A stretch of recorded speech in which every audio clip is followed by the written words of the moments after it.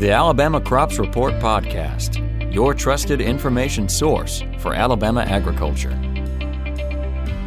Hey everybody, welcome into another episode of the Alabama Crops Report Podcast. We've got the entomology, plant pathology department here, extension department here. We're going to do a little different episode this week.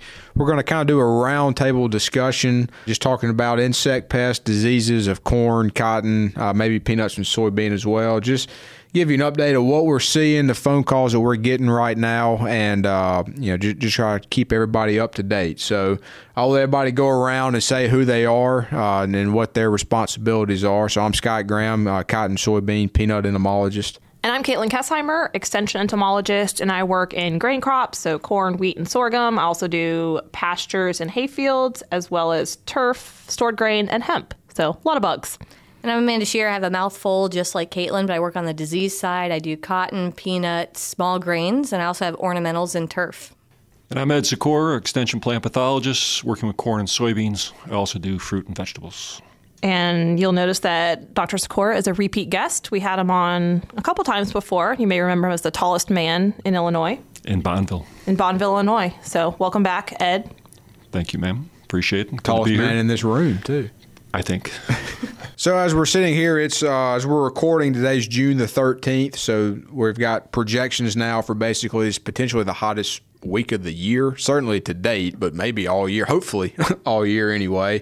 But so that can play some effect with diseases that we're seeing, insects, that speeds them up and stuff like that. So we wanted to come in and kind of talk a little bit about that, and we'll start with corn and what Ed's seeing around the state, some updates and things that he's got for us. So Ed, what we need to be looking for right now?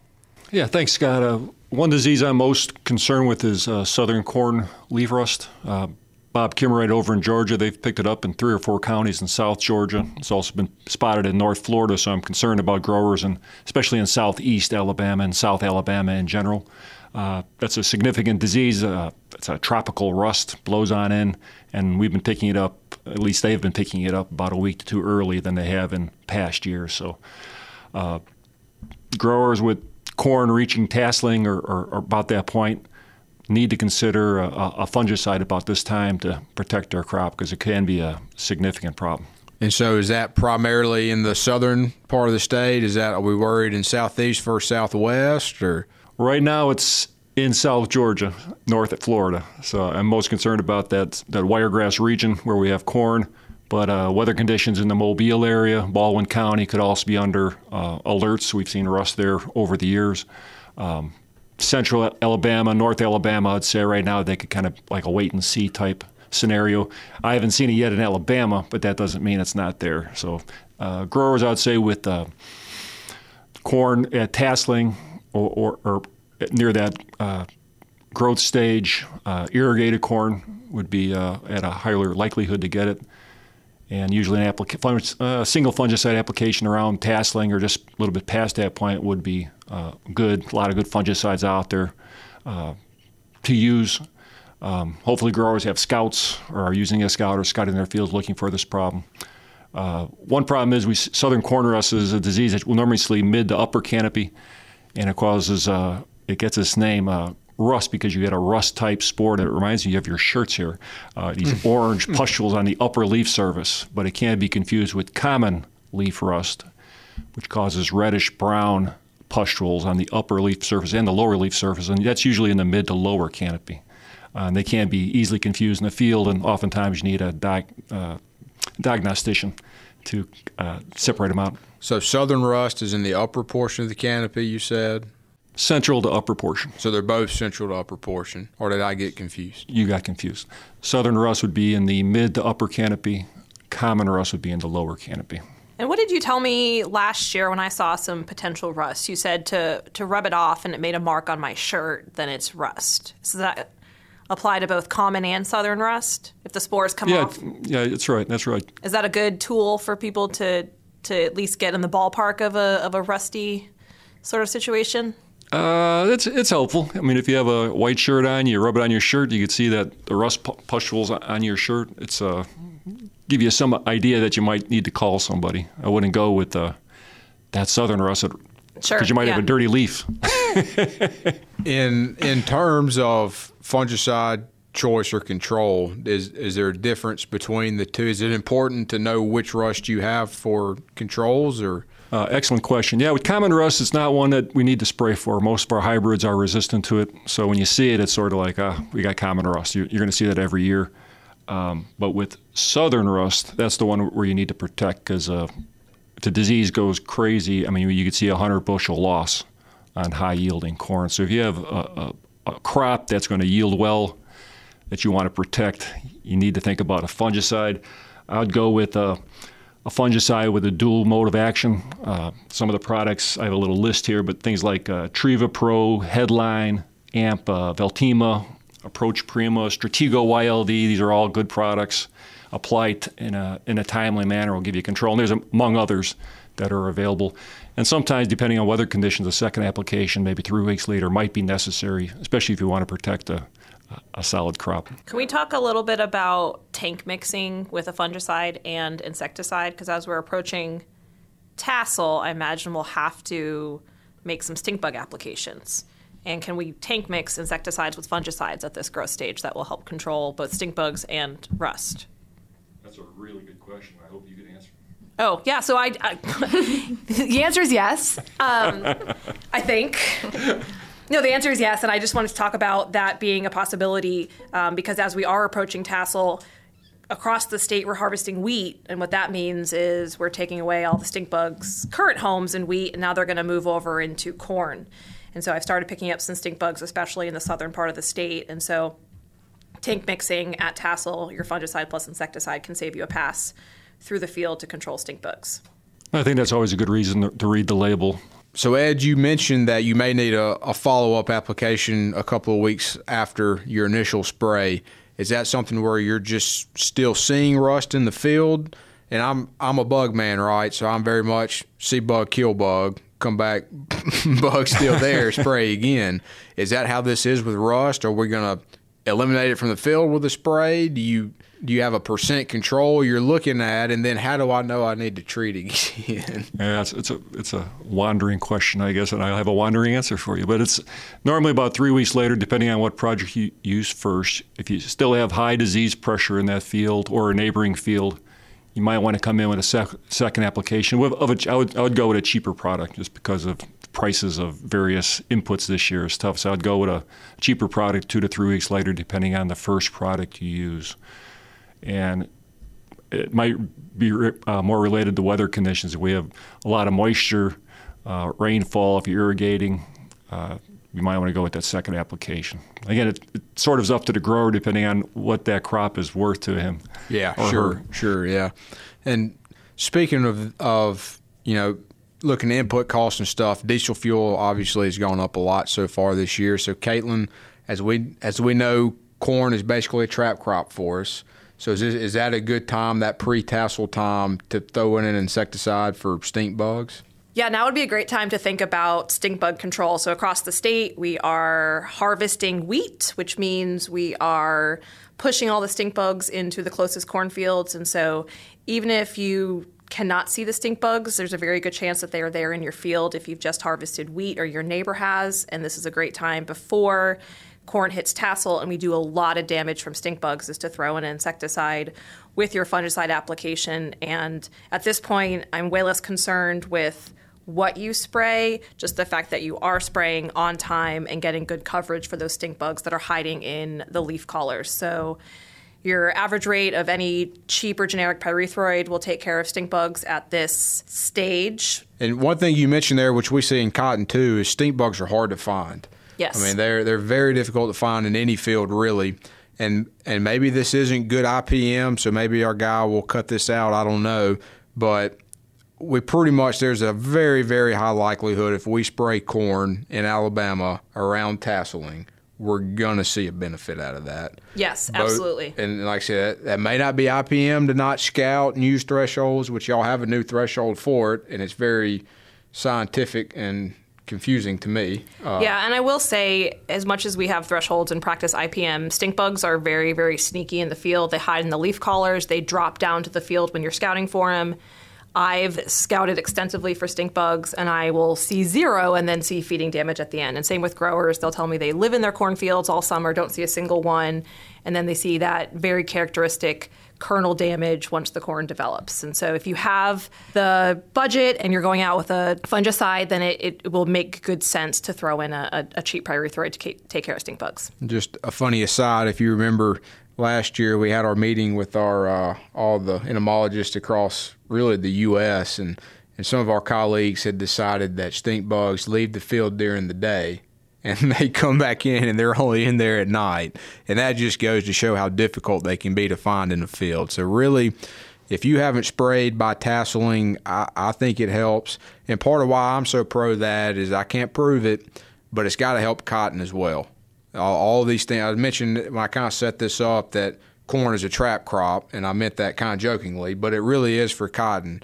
95% of the stink bugs probably that we've got in the state are going to move from corn into cotton. So if we can do a good job of killing them in corn now, maybe that relieves some pressure off of us in cotton later in the year. I knew that's where you were going with this. So if I can do my job in corn, then your job in cotton might be a little bit easier. Yep. With southern rust, some of these corn diseases, I mentioned spraying a tasseling or shortly thereafter, but you want to get ahead of the disease. So it has to be before the disease shows up or shortly thereafter. But if the disease is already there and you're trying to attack an established disease, it's going to be problematic, probably like with stink bugs and some of your other insect problems, I'd say. Yeah, and I was actually going to ask you that, Ed, because especially with cotton diseases, when we get later in the season, like with target spot, when you have more than 25 to 30% defoliation, you're not going to be able to rescue that crop with a fungicide. So I was curious with rust, if you let it go too long, you're not scouting, you're probably going to end up in more trouble than anything. I've seen that a lot with soybean rust. We're not talking soybeans yet, but that's my favorite disease. But when we see it halfway up the canopy, I just tell the growers, don't spray because you're just throwing dollar bills into the field and not going to get any bang for your buck. And this is not the year to do that. No. What about cotton?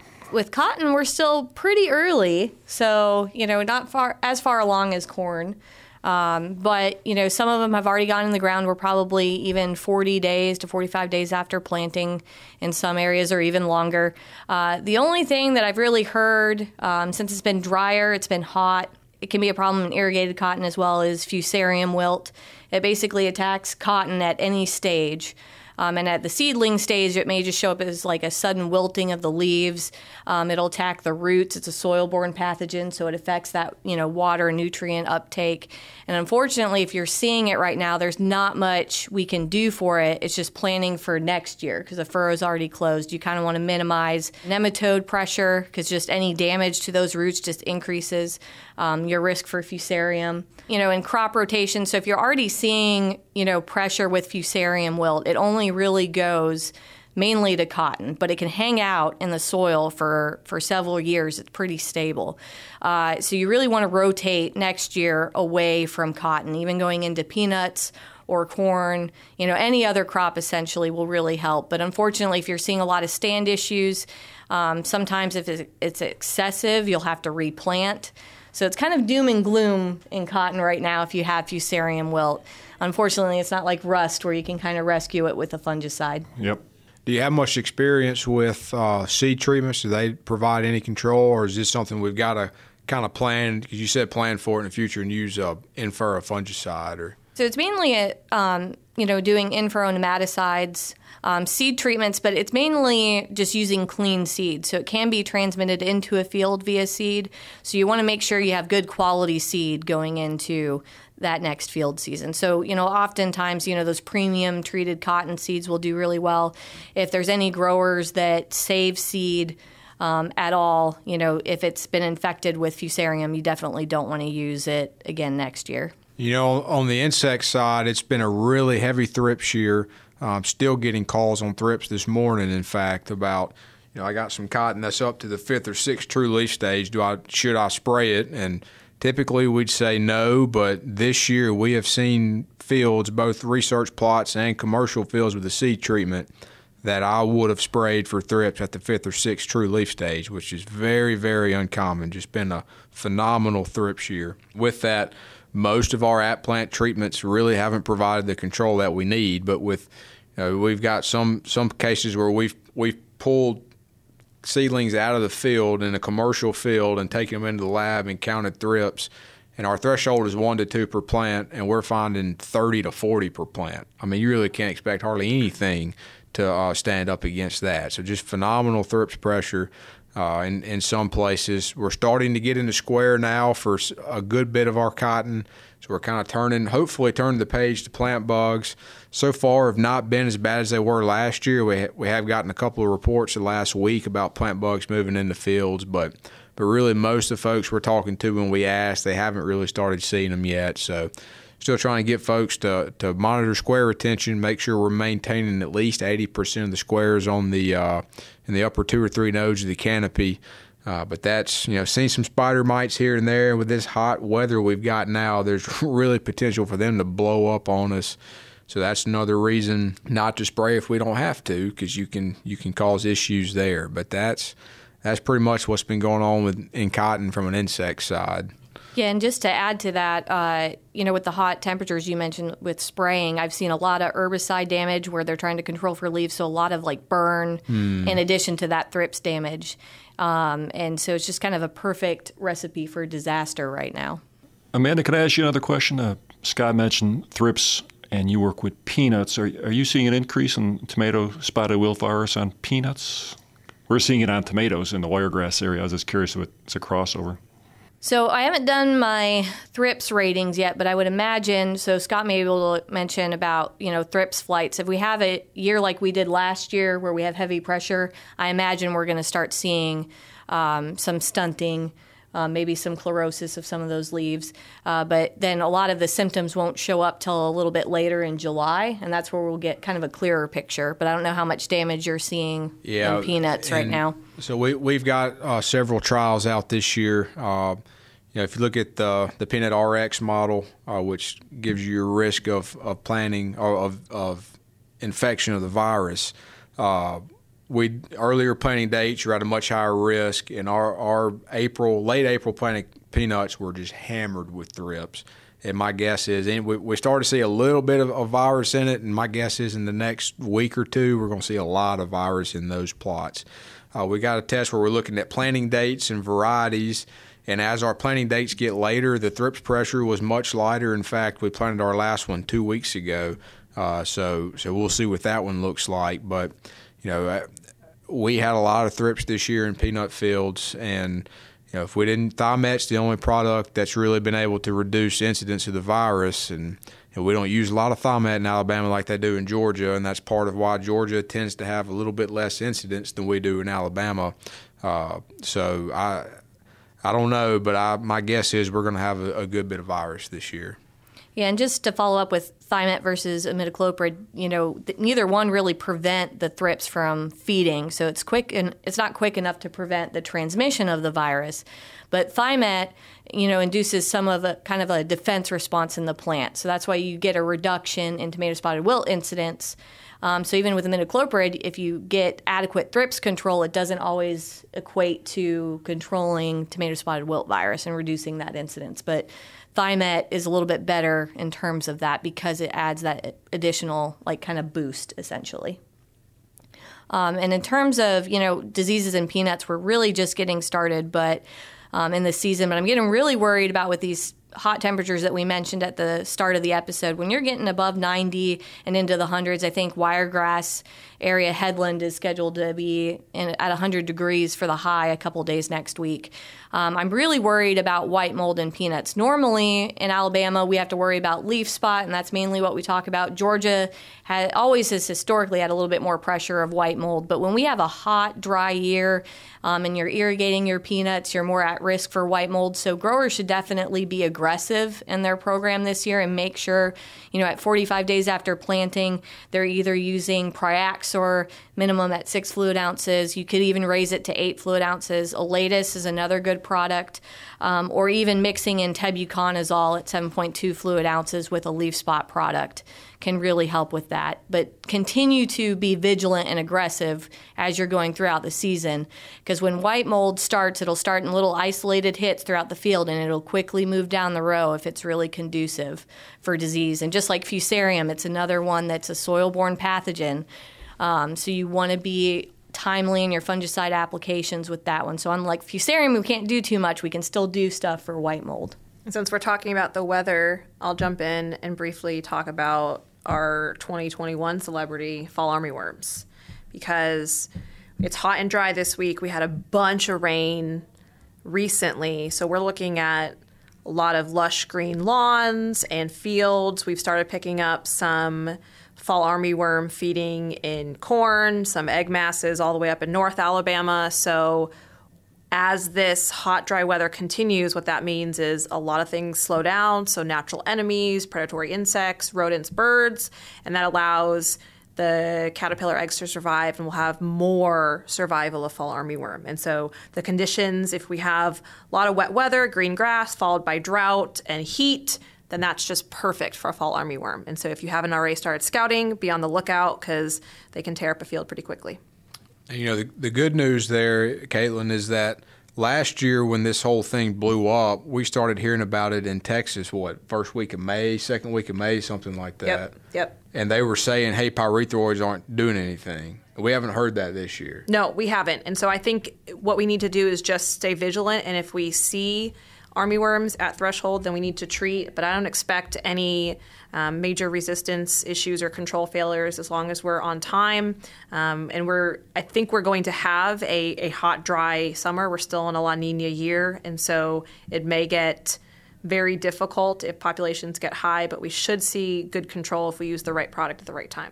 Yep. So I haven't gotten any calls, but my recommendation on fall armyworms would be treat them like normal. Yes. Like last year didn't happen. Yes. Yep, I would treat them like normal. I don't think we're going to have a historic year. We might have a little bit higher than average, depending on the weather and what the storms and hurricanes look like. But, be prepared. And we have good products that work, from insect growth regulators to pyrethroids and a lot of systemics. And so if you have questions, I'm sure we can cover that in a later episode in more depth. But hopefully we won't need to. Yes, fingers crossed. All right, so that's going to do it for today's episode of the Alabama Crops Report podcast. As always, we appreciate all of our listeners out there. And if we can ever do anything to ever help, please don't hesitate to reach out and let us know. The Alabama Crops Report podcast is a production of the Alabama Cooperative Extension System and is sponsored by Alabama Ag Credit.